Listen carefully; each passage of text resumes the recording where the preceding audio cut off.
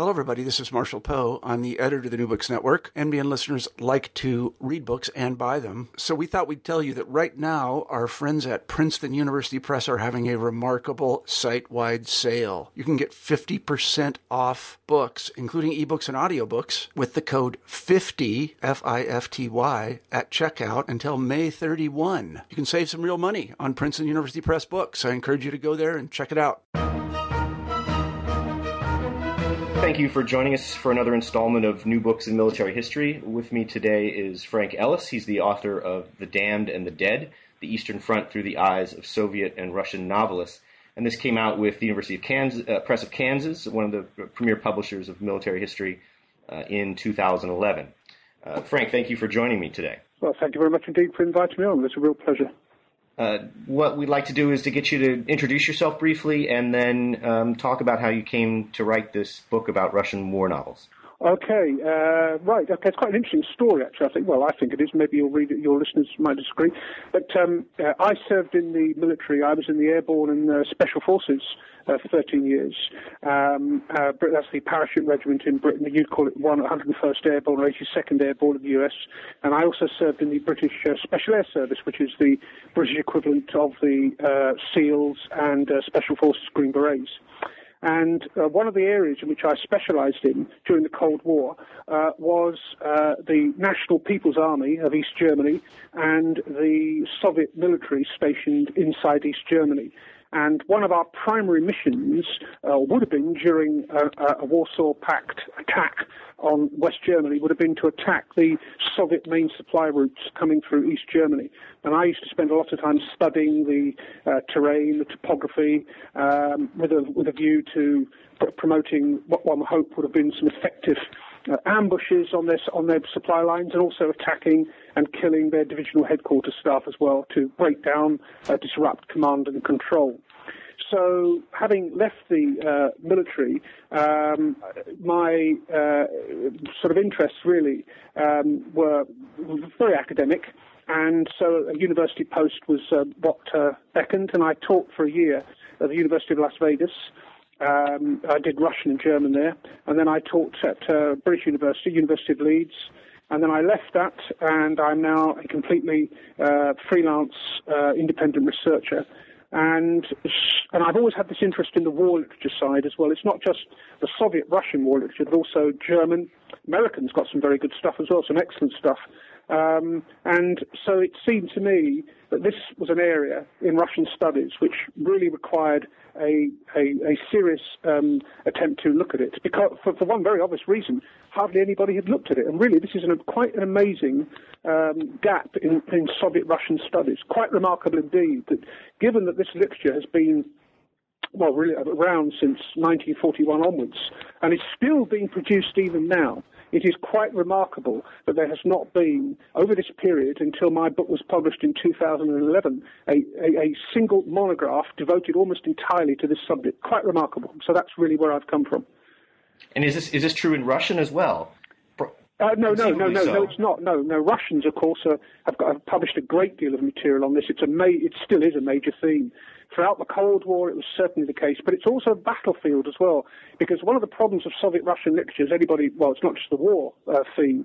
It was subjected to a ferocious regime of censorship from 1918 onwards, in which it was only formally abolished on the 1st of August 1990, when Gorbachev signed into law the first, as it was then, it was still Soviet press law, which outlawed prior censorship. Up until then, censorship was a huge problem, and war writers, given the extreme sensitivity of the theme in the Soviet Union, war writers were subjected to all kinds of censorship as well. And so what you had here was another battle going on between the censors and indeed the writers. And I suppose the most famous example of this, the most infamous example, I wrote the first English language study of Vasily Grossman, who wrote that remarkable Stalingrad novel, Life and Fate. And what happened to him, I suppose, really explains the problem very nicely. Grossman was a war correspondent for Red Star, which is the Soviet military newspaper. He covered the Battle of Stalingrad for about 4 to 5 months. And he wrote all kinds of really, really good articles, actually, for the Red Star. And then after the war, he wrote part one of what was to be a two-part novel devoted to the battle. Part one was called For a Just Cause, and a lot of people have dismissed it as a kind of a Stalinist conformist novel. It's clearly nothing of the sort. But after Stalin died, and Khrushchev's partial denunciation of Stalin in 1956, Grossman got down to writing the sequel, Life and Fate. Now, Grossman actually did believe, and this is quite remarkable, he really did believe that it would be possible for this novel to be published in the Soviet Union. And it's a remarkable novel. Have you read it by any chance? No. Oh, right, okay, right. Is it available in English? Yes, there is a good English translation of it. And I think how well it's sold in the US, I don't know. It sold remarkably well in Germany when it came out in German translation in 1984. It did very well in Italy, very well in France. Didn't do well. I don't think it did so well over here either. For reasons which I don't fully understand. But the point of this novel is that one of the highlights in the novel is an interrogation scene between an SS officer and a Bolshevik commissar, and the SS officer says to the commissar that you and I are not enemies. You and I are really mirror images of we are reflections of one another. Our real enemy are the liberal democracies. And today we're killing the Jews in the name of a perfected society, and you kill the kulaks in the 30s. But you and I will learn from one another. So if one of us loses the war, then we will live on in your victory and vice versa. Well, this is, when Suslov, who's the chief ideologue of the Communist Party, the manuscript was seized by the KGB. They turned up at Grossman's flat, arrested the manuscript. Arrested the manuscript. They left Grossman alone. And Grossman tried to get the manuscript back, returned, and he went to see Suslov. And Suslov told him that your novel, Dr. Zhivago, the scandal with Dr. Zhivago had only just finished in 1960. Zhivago got the Nobel Prize, Pasternak got the Nobel Prize, sorry. And Suslov told Grossman that Dr. Zhivago was a stinking little weed compared to your book. Your book is an atomic bomb. Were it published, it would destroy the Soviet Union. Now, the really interesting thing about this meeting is that Suslov then told Grossman, maybe your novel will be published in about 300 years' time. Well, it was published in 1988. It was one of the major publication events of the Glasnost period when the novel was first published, and truly remarkable. So that's an example of the censorship. Now, that's a spectacular example, but there are many, many other examples of where writers have had their works more or less butchered and hacked to pieces by the censorship apparatus in order to get them into the public domain or published in the Soviet journals. Good example would be Kuznetsov's book called Babi Yar. Babi Yar is it literally means in Russian grandmother's ravine. Well, it was a site of a mass murder of Jews in September 1941. About 35,000 were subjected to death by mass machine gunning. And Kuznetsov wrote about this in the novel, and the novel was censored, cut to pieces, and eventually he defected to this country in, I think, about 65 or 66. So these are some of the better-known examples of censorship, but they're the ones that have hit the headlines in the West. But outside of these examples, there are plenty more of writers who've waged a non-stop battle to get some kind of non-conformist, non-ideologically acceptable view of the war into print. And I think they've been quite successful. I really do. Some of them have. The censors were not. They certainly tried very hard to suppress all kinds of unwelcome truths and insights about the war. And they had success, but they didn't have it all their own way, it has to be said.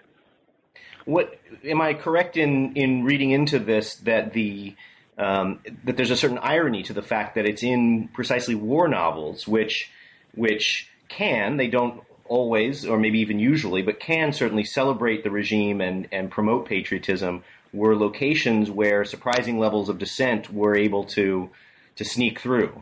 Yes, I think there is something to be said to that as well. And the other problem, of course, is that the war.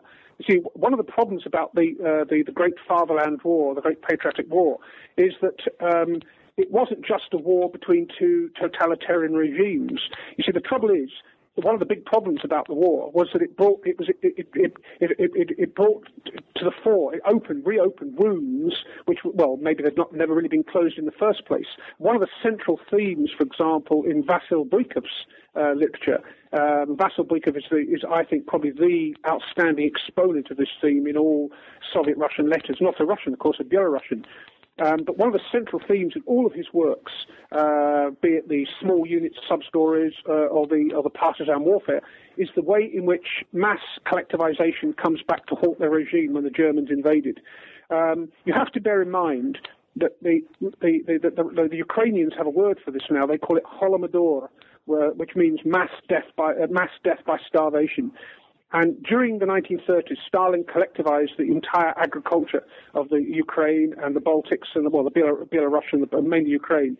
And it led to a minimum of 6 million dead in the starvation famine, the terror famine, as Robert Conquest called it, and probably another 4 million, maybe 5 million dying of hypothermia, disease, insurrections, deportations to Siberia.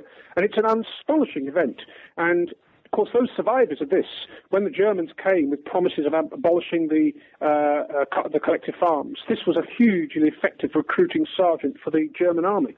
And it's a major theme in virtually all of Buikeff's works, and indeed Grossman picks up on this as well. So what appears to be just a war between National Socialist Germany and the Soviet Union is in fact a whole series of wars and disputes and bitter conflicts going on, all interacting with one another, all changing people's loyalties according to the change of the military situation. So it makes the whole picture in some respects, quite a complicated picture. I was struck too, as an American citizen and a scholar of Germany, the way in which national literatures are constrained and constrained by the kind of national mythology about the war. So, in other words, a dissenting view in the Soviet Union, a victor country, but one where this is, with this totalitarian society, versus what would constitute maybe a dissenting or an anti-war novel in the United States, a victor country, but a freer society, versus Germany, loser of the war, where drawing that distinction between the regime that fought the war and the protagonists of the novel was in some ways essential to establishing that kind of mythology that the war literature was building. Mm. Yes, one of the problems is, there's no doubt, first of all, the Soviet party, the Soviet state apparatus tried very hard and to co-opt the war for its own purposes. The war was the victory of Marxism, Leninism over fascism, as they often incorrectly refer to the Nazis. It was the victory of the Soviet system over the Nazi system, and also during the context of the Cold War, post-1946, in Churchill's Fulton, Missouri speech, it was also a victory over all forms of capitalism as well. The real problem is that I think about the war literatures of the various belligerent states. For America, I don't think the war literature really is a huge problem in terms of argument. For most Americans, it was a job that had to be done. It's business as usual. The war is a part of World War II. That is a part of America's history, which Americans celebrate and remember. But it clearly doesn't feature to anywhere near the same extent as it does in Russia, for obvious reasons, in terms of the millions of casualties and devastation. That's clear. Britain, again, I think probably had a good war in terms of the way it sees itself. The Germans, it's quite interesting now what's happening in Germany, it seems to me, because you only have to look at although I can only describe it as an outcry, which accompanied the publication of Günter Grass's most recent novel, In Krebsgang, in 2002. The idea that Germans here can never be permitted to be victims. They can only be seen as perpetrators and evildoers. I think this causes an enormous intellectual stress in German society today. It really does. The facts of the matter, and also it's not. I mean, the sinking of the Wilhelm Gustloff, was a terrible thing that happened, and the people who died in it were innocent. They were not concentration camp guards. You look at Jörg Friedrich's book, for example, on the RAF bombing campaign of German cities. Nearly 1 million Germans were killed in this campaign as well. Dresden, I've just come back from Dresden. I was in Dresden earlier this month. And, I look at the Frauenkirche and I look at the city, and I, having served in the military, I think, I have to tell you, I feel a sense of, maybe just the odd shimmer of guilt here, thinking, did we really cause 35,000 deaths in this city on Fasching Tuesday in 1945? And yes, we did. and you begin to think, my God, this did happen. This is total war. Then the Germans, of course, the other parts of the Germans suffering at the end of the war is that all the Germans being dispossessed and driven out of their ancient homelands in Czechoslovakia, Czech Republic, huge parts of Poland. Germans did suffer. I mean, the mass rape of German women, most infamously, of course, in Berlin, but it happened all over East Prussia. And Germans somehow, you sense in Germany today, that Germans, even now in 2012, it's somehow not quite respectable to talk about this, and certainly not to see Germans as victims. Germans, there seems to be a stratum in German society, which, and it's not just the Germans, I think that the British are quite guilty here as well, who want to impose permanently on Germany that you were the perpetrators, and therefore the idea that you were in any possible sense victims is simply not possible and somehow morally dubious. It's a way almost of trying to downplay the crimes of the Nazi regime. Yeah, well, you're treading dangerous ground there. You'll get me talking about Germany too much, but I don't know if you were in Dresden before they reconstructed the Frauenkirche during the Cold War. I wasn't. No, I wasn't actually. No, during the Cold War period, no, I wasn't. No. You weren't invited in anyway, right? No. But of course, it was left as rubble by the East German regime, and there was a sign prominently placed in front of it.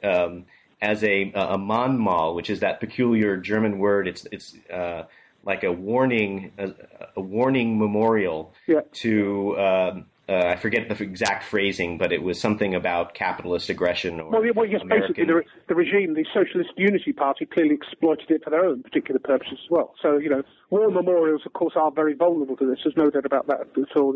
Any regime or whatever political colour can exploit them for its own ends, and that clearly does happen. No doubt about that.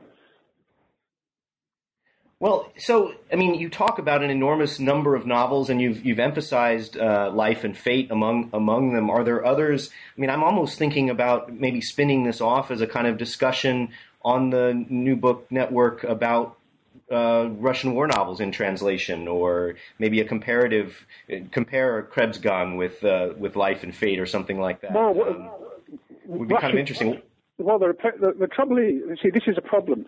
A lot of Russian war novels are simply not available in English translation. This is the problem, number one. And some of the ones that were translated during World War II and immediately after are not particularly good translations anyway. So there is a problem there straight away. Grossin's Life and Fate has been translated. His other major Stalingrad novel, For a Just Cause, Za Pravé Dělo in Russian, has not been translated. You've got the major war novel by Viktor Astafiev, which was published in the early 90s, The Damned and the Dead, Proklятие Убитые. That's not been translated, and I'm not aware that anybody's planning to translate it. It's a remarkable war novel. My God, that is an amazing war novel. And some of his other works as well. None of those have been translated into English. And then the other writer who's some of his works have been translated, but again, the translations are not particularly good, is Vasyl Bykov. And he is a truly outstanding writer. And his novels cover his short stories, Povesti, they cover the period basically from 1959 right up to he died in 2003. He was still writing about 2001, 2002. And his novels are truly remarkable. They really are absolutely amazing stuff. So there's that. You've also got, I'm not quite certain whether the General in his army, the General Его Armia by Georgy Vladimir, I'm not quite certain whether that's been translated. I've only read it in the Russian. But all of these are major works dealing with the war, and also they're particularly Viktor Astafiev, because he's writing in the 1990s, and the same with Georgy Vladimir, who had his novel published in 1994. These are novels written after the collapse of the Soviet Union, and so the question of censorship, discolouring them and disfiguring them, doesn't arise in any way at all. So it's very interesting to read these novels as well. They are remarkable. They do. I mean, for example, the General in his army deals with this theme. Its critical theme is the collaboration theme in General Vlasov, and this is a really bitterly contested theme in Russia today. Still today, the question of Andrei Vlasov's collaboration with the Germans. So, and it must be the case that even if the censorship law changes, there are still issues facing these novelists. I mean, whether stemming from the Putin regime itself or just from the general social atmosphere that determines what I mean, yes, I think there is. and what Yes, what's yes, I mean, not. yes, exactly. Yes, I mean, you've got there are pressures to conform, and you can send, and authors are. Well, Vadim, of course, is now dead, but. And also at the time he wrote this novel, he was a literary exile living in Germany. He'd been forced to leave during the Cold War. So he was regarded by some of the mainstream critics living in Russia still as a kind of a literary Vlasovite himself, like sort of a literary traitor, and therefore a fair game. But yes, there are pressures on these writers and social pressures. But the censorship, the KGB or the FSB are not going to come along and arrest them. And the other thing as well, which needs to be said here, and due tribute must be paid to the FSB itself. Which is the Federalная служба безопасности. This is the successor body to the KGB.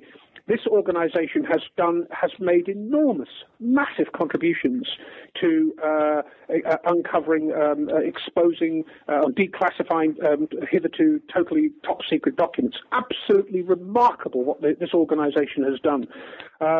For example, the series, they've got this series going, it's nearly complete now, it may actually be complete, called the Agencies of State Security during World War II.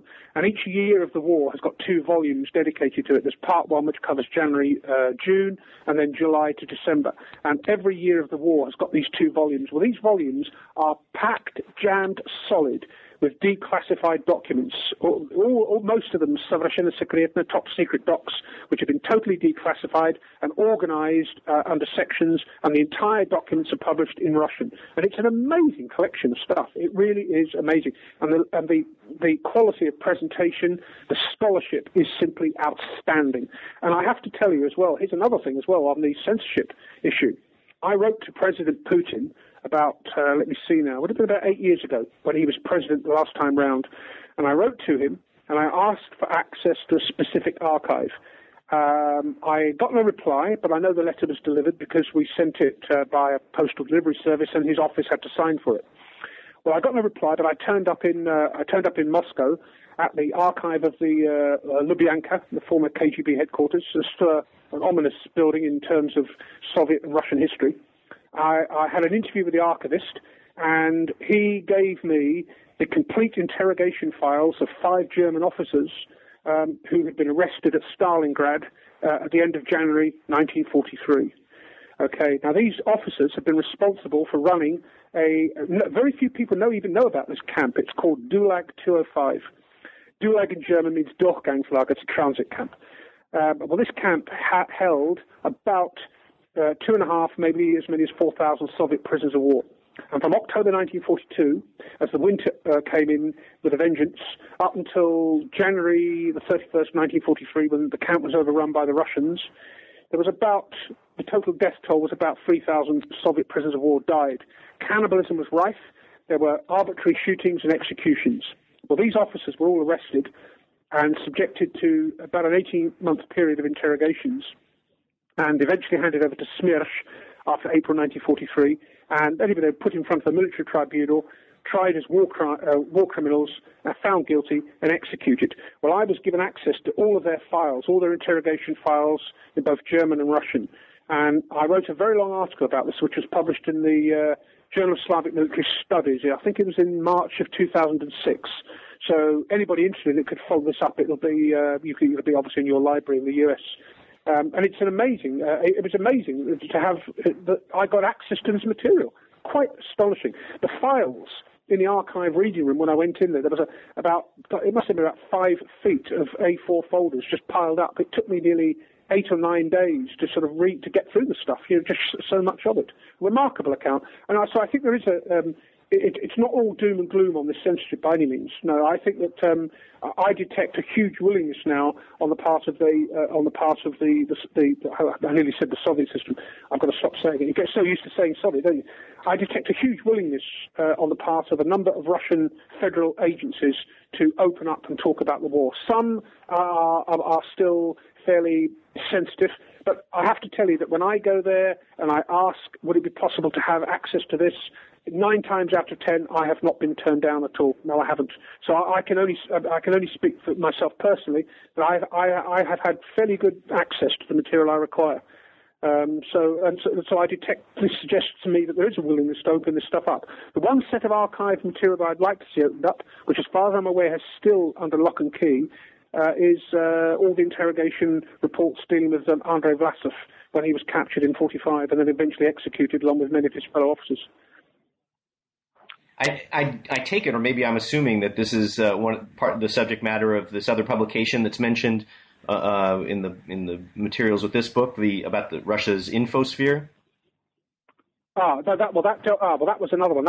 What I was dealing with there was the effect, one of my central ideas in that book was the idea that censorship destroyed the Soviet Union. I believe that censorship, basically I coined this term of information deficit, and it is my opinion that censorship, when particularly... See, the Soviet Union believed that it could control all flows of information, and ultimately, yes, you can, but you can't completely. But by so doing, you destroy the flows of information to the people who need it most, and therefore your whole technological base starts to suffer. As I think I argued, it's all well and good. It's no good being able to steal the latest computer secrets from Microsoft and all the software if you're not prepared to permit the diffusion of PCs in your own society. There's no good having Xerox photocopiers under wrap and key, or stealing all the secrets from Xerox or whatever the latest, or Hewlett-Packard, and then not permitting people. The benefits of information technology only accrue when the benefits of technology are allowed to be enjoyed by everybody in the society, not just the secret police and the government agencies. And ultimately, I believe that censorship was a critical factor in bringing the whole system down.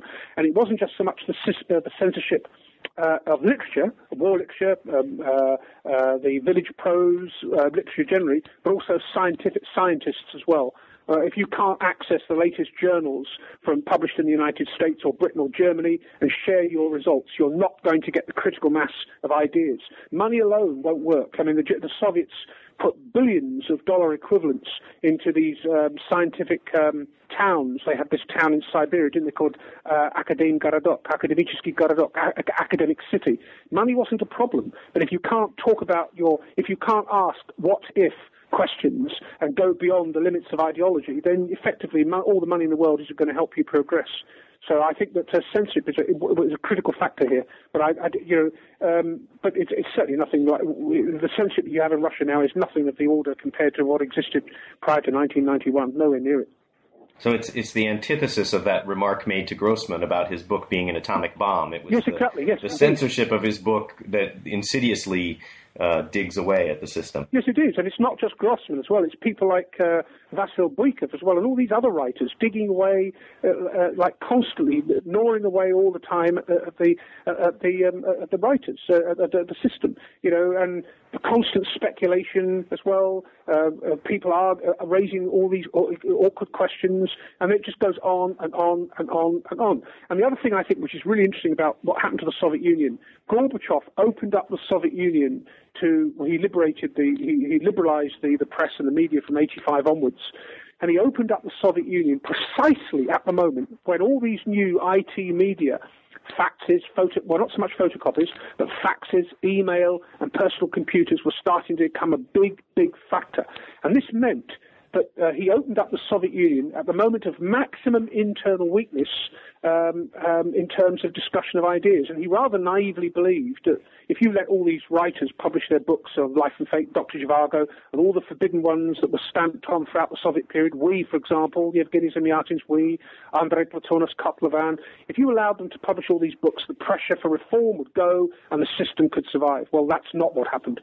Once the floodgates of censorship once the censorship apparatus was effectively prevented from functioning and anything became possible more or less to openly to discuss, that was the end of the system. Could not possibly survive that kind of internal scrutiny and indeed external scrutiny as well. It was finished. And I think that's what really broke the system in the end. Gorbachev didn't realize it. He thought he was going to protect the system, make some concessions. But, of course, by making these concessions, which he did, and he deserves credit for making them, he more or less accelerated the final demise of the entire system all over Eastern Europe. Well, it's a fascinating topic, and maybe I should go on and read that book as well. Let's talk a little bit more about the war novels. A couple of issues that struck me, or a couple of themes that struck me, were the kinds of events that these writers that you're considering stress. In the United States, there are these iconic events, Pearl Harbor and D-Day and the Battle of the Bulge and so forth. Iwo Jima would be a big one in America, surely. Oh, Iwo Jima. Yeah, I mean, I have to say, I've seen that memorial 2 or 3 times, and I'm English, and I tell you what, it touches me very deeply, I have to say. It's an astonishing memorial. It's just an amazing memorial. And the whole Battle of Iwo Jima itself is just truly astounding. But those Navy corpsmen, those Marines, putting that flag up on Mount Suribachi, it's just it's a remarkable memorial. It really is truly remarkable. But so, of course, there are these Soviet corollaries. And one of the things that, I guess is not surprising when you're setting up these authors and they're pointing out their dissenting viewpoints, but that the Summer of 41 is the setting for so many of the events that they depict, that chaotic summer. And the difficulty of managing a description of this incredible, what looks like a devastating defeat from day one, in the context of censorship, to be able to even discuss those events. I think it's totally impossible. Whatever the writer tries to depict, he's simply going to come up against one major obstacle: events. The sheer nature of the catastrophe, however ideologically orthodox a writer was, simply could not be glossed over. It was impossible. Absolutely impossible. And people, Russians became not just Russians, Ukrainians, Belarusians, and all the rest of them, they became extremely adept at reading between the lines. It was impossible. It was a thankless task. And the only way, really, the regime could deal with it in terms of the propaganda was simply to, promote the notion of heroic resistance and hope that something like that actually happened on the ground. But in trying to deal with the problem, it was impossible. It was an impossible task, and one that clearly I can't think of any writer that managed to deal with. I mean, the way to deal with it is you have to deal with the particular rather than with the whole global picture. So, for example, Grossman tries to deal with it in one of his first wartime novels, The People Are Immortal, Narod Besmертен. He deals with that there. Simonov deals with it through the medium of poetry. The poetry became very important in this early part of the war as well, because it was a way of concentrating the emotions. And, of course, by nature of poetry, it avoided some of the concrete things which would more normally fall to the novelist rather than to the poet. So that was an effective way of getting around that. But the real it's always a mark of a regime's you tend to find a willingness to concede that things weren't as good as they should have been, only from a standpoint of, say, a looming victory, or the sense that, yes, okay, we've still got some way to go, but the worst is over, we've turned the corner. And you can find some of that in some of the later stories in early 43, but certainly the early ones, it's all about 41, 42, it's all about promoting this idea of implacable resistance. The Grossman Stalingrad reporting is full of this sort of stuff as well. And then some of the later stuff, there's a hint of, yes, okay, reading between the lines, we weren't as well prepared as we should have been, but, we're in a stronger position now, so it's easy to make concessions from a position of strength when you're, backs against the wall and total death and destruction appears to be upon you. You're not really much in the mood for making concessions to, well, we're not doing a particularly good job, if you see what I mean. Yeah, I mean, that's the tactic that German authors use, I think, also to emphasize victimization, is to pull into that tight shot of the soldier in the trench under bombardment of so forth that kind of obliterates any need to discuss the political context. I think this is precisely what happens, for example, in Gerlach's novel, Die Verratene Armee, and also in Das Geduldige Fleisch. Both of those, you see that theme as well. Of course, Verratene Armee is a Stalingrad novel, but Das Geduldige Fleisch is post-Stalingrad. But then it's all about trying to save the West from Bolshevism, which rather conveniently ignores the fact that it was the Germans who invaded the Soviet Union. Is really a continuation of Nazi propaganda. That was the shift that Himmler himself made late in the war to try to depict the defense of Germany as this necessary project. Yes, exactly. So you also, I think, emphasize, at least in a few points, the similarities of kind of war novels across nationalities in terms of the discussion of the common soldier. And are there any of those kind of themes that you'd like to emphasize? Yes, indeed, because I think that when you look at one of the problems I've always had with certain Western critics of Russian war literature is that they somehow seem surprised when they encounter honest concessions made by Russian writers that Soviet soldiers were guilty of cowardice, there was executions for cowardice and so on, there was desertion, because that rather suggests to me that they had tended to accept possibly the Soviet view that Soviet soldiers were somehow different. And it seems to me that would be completely against what human experience tells us. I mean, any reading of war going back to the history of the Peloponnesian War, for example, right up until, now in 2012, clearly shows that cowardice, heroism, self-sacrifice, and terrible suffering are the permanent givens in war literature. And therefore, any war literature which seeks to deny these things is telling us that there's a new type of person being created or a new type of psychology being created, when all the evidence would clearly suggest that it's absolutely not the case at all. So here we can see the pernicious influence of ideology on war literature. And I think also the fact that a number of Western critics have been surprised by this tells me that maybe in some way they have tended implicitly to accept the Soviet view, the Soviet portrayal of their own soldiers in this literature. Well, I couldn't help. I've seen. I haven't read the novels, but I've seen a couple of the movies, and so I couldn't help resisting. I can't remember. I saw that. I have a copy of the movie Star. Oh yeah, that's Star. Oh yes. Now this is an amazing story. Yeah, Zvezda in Russian. Yes, it's an amazing story. What do you think of the actual film itself? Well, I haven't watched it yet, and part of the reason is I believe my copy is not subtitled. And so I was sort of holding out to see if I could find one that was subtitled. Ah, right. No, I've not. It's been filmed, I think, a couple of times, and there is a very recent version of it as well. I think about 2001 or 2002. Have you read the story itself, the short story? No. Right. Okay. It's very much an anomalous novel, that is, or short story, because it appears in 1946. Right after the war, right at the height of the post-war anti-Semitic purges. These are the Zhdanovshchina, and it's a remarkable story.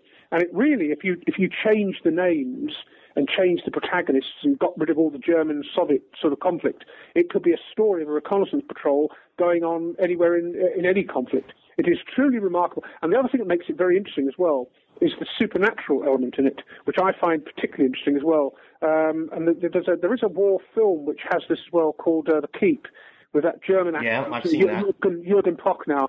That's quite good. That's an element of the supernatural in that as well. And more recently, it's a sort of black comedy. There's that Dog Soldiers, which came out in 2002. But Star... Ivan's childhood has these moments where these kind of dreamy scenes. Does that qualify as well? I'm casting back to some vague memories. You mean Ivana Vedyetsa, Ivan's Childhood by Tarkovsky? Yes. Well, again, Bogomolov, again, a very, very good war writer as well. But Star I think is a remarkable short story. I really do, and it also deals with this theme of that you've got this supernatural element as well in the sense that the soldier, the scout who takes the horses and uses them for money-making purposes and then doesn't return them, somehow in some way he is guilty of bringing on the final death and destruction on this reconnaissance patrol behind the lines. Yes, it's a remarkable story. That is Kazakevich's Star. Very, very good. You have a good analysis of it in your book. The other one is that I saw first years ago on an old VHS copy that a colleague had made while living in Japan. So it was in Russian with Japanese subtitles, and I still enjoyed it. And that was Lark, and I won't try the Russian. The Lark, the Zhavrnik in Russian. Where they steal the German, the prisoners of war steal the German tank and roam the countryside. Ah, yes, very. No, it's not one I have to say, it's not one I've seen. I must confess. But some of these these short stories which have just dropped under the radar, they have some really interesting themes in them. There's no question about that at all. Nekrasov's In the Trenches of Stalingrad is another remarkable novel, given that it was also published in 1946. It won a Stalin Prize, for God's sake. It's astonishing. And of course, later Nekrasov defected to the West, ended up in Paris. I remember I didn't meet him, but I managed to write to him a few times, and we had a an exchange of letters upon this theme of remarkism, because he was accused of being a remarkist writer. And so I wrote to him and said, could you explain to me what you think it means by it? We had quite an interesting exchange, actually, on this. It was very, very useful for me to be able to talk to him as well, or write to him, I should say. Well, can you tell me a little bit about what you're working on now, if anything? Yes, I can. I've just sent... yes, I can. My latest book is on Stalingrad, because this year is the 70th anniversary of the Battle of Stalingrad.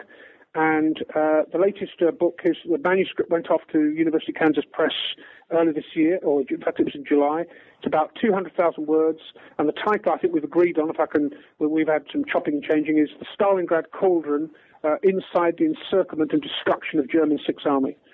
And the book is likely to be out, I think, in April of next year. Now, this is based upon a huge amount of archive material, which I've got from German archives and indeed Soviet archives, and it covers basically there's a very detailed overview of the problems of weather and terrain and exhaustion. Then I've got some translations of memoirs from the 16th Panzer Division, 94th Infantry Division and 76th Infantry Division. I've got a very detailed chapter on the snipers on the Eastern Front, particularly the great deal of attention paid to the so-called duel which took place between Zaitsev and Königs in Stalingrad.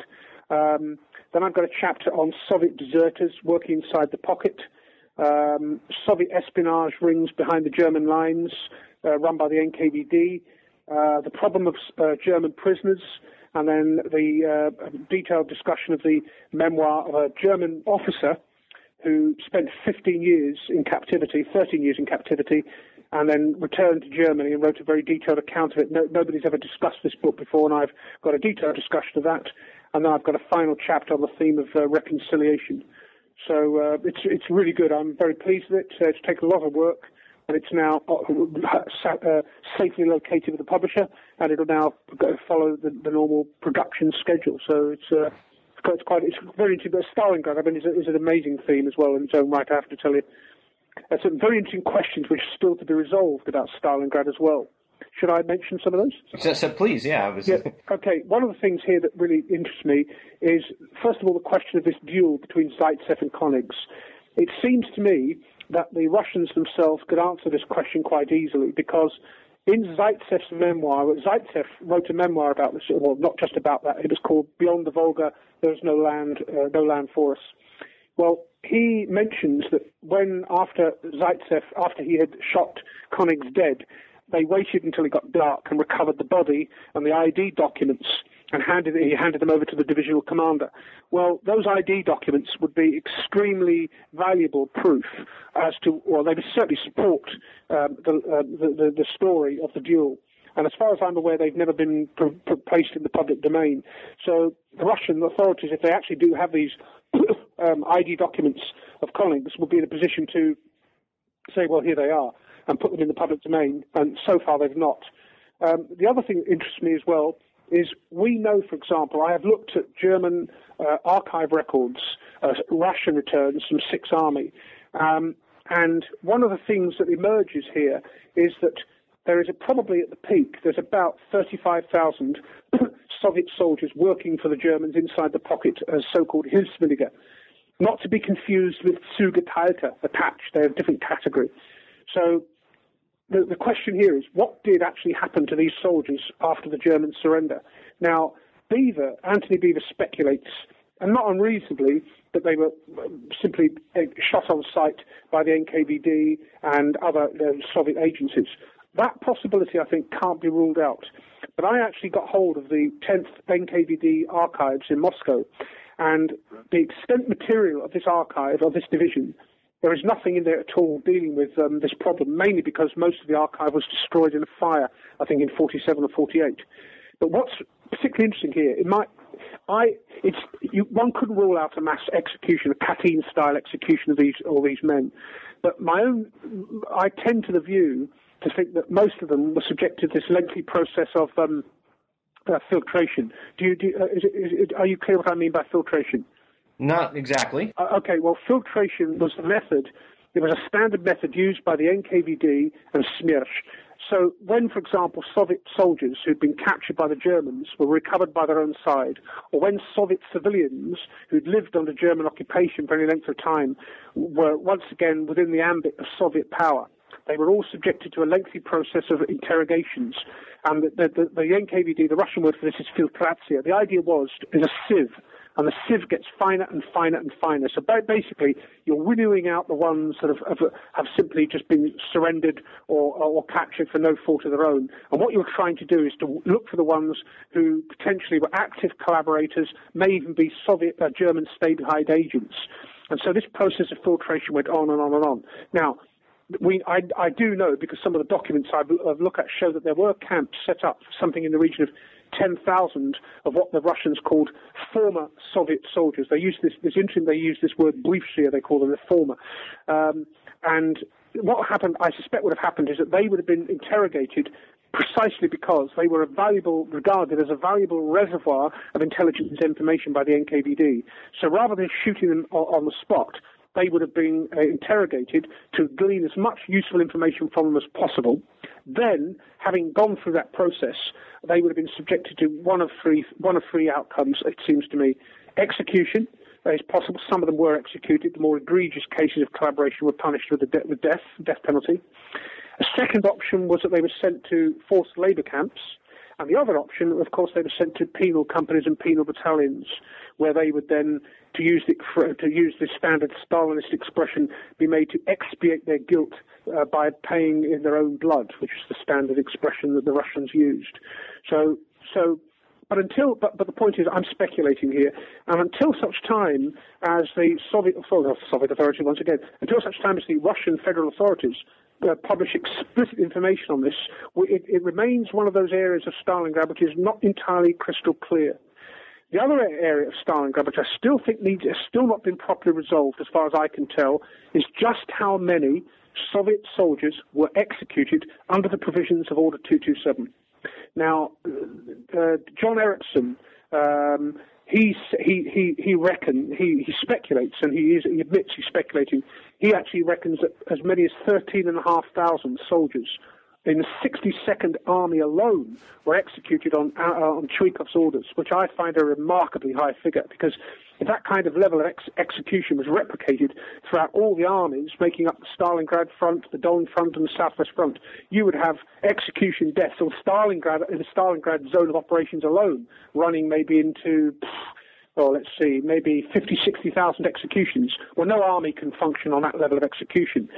So this is another question that really does need to be clarified once and for all. How many Red Army soldiers were executed by their own side?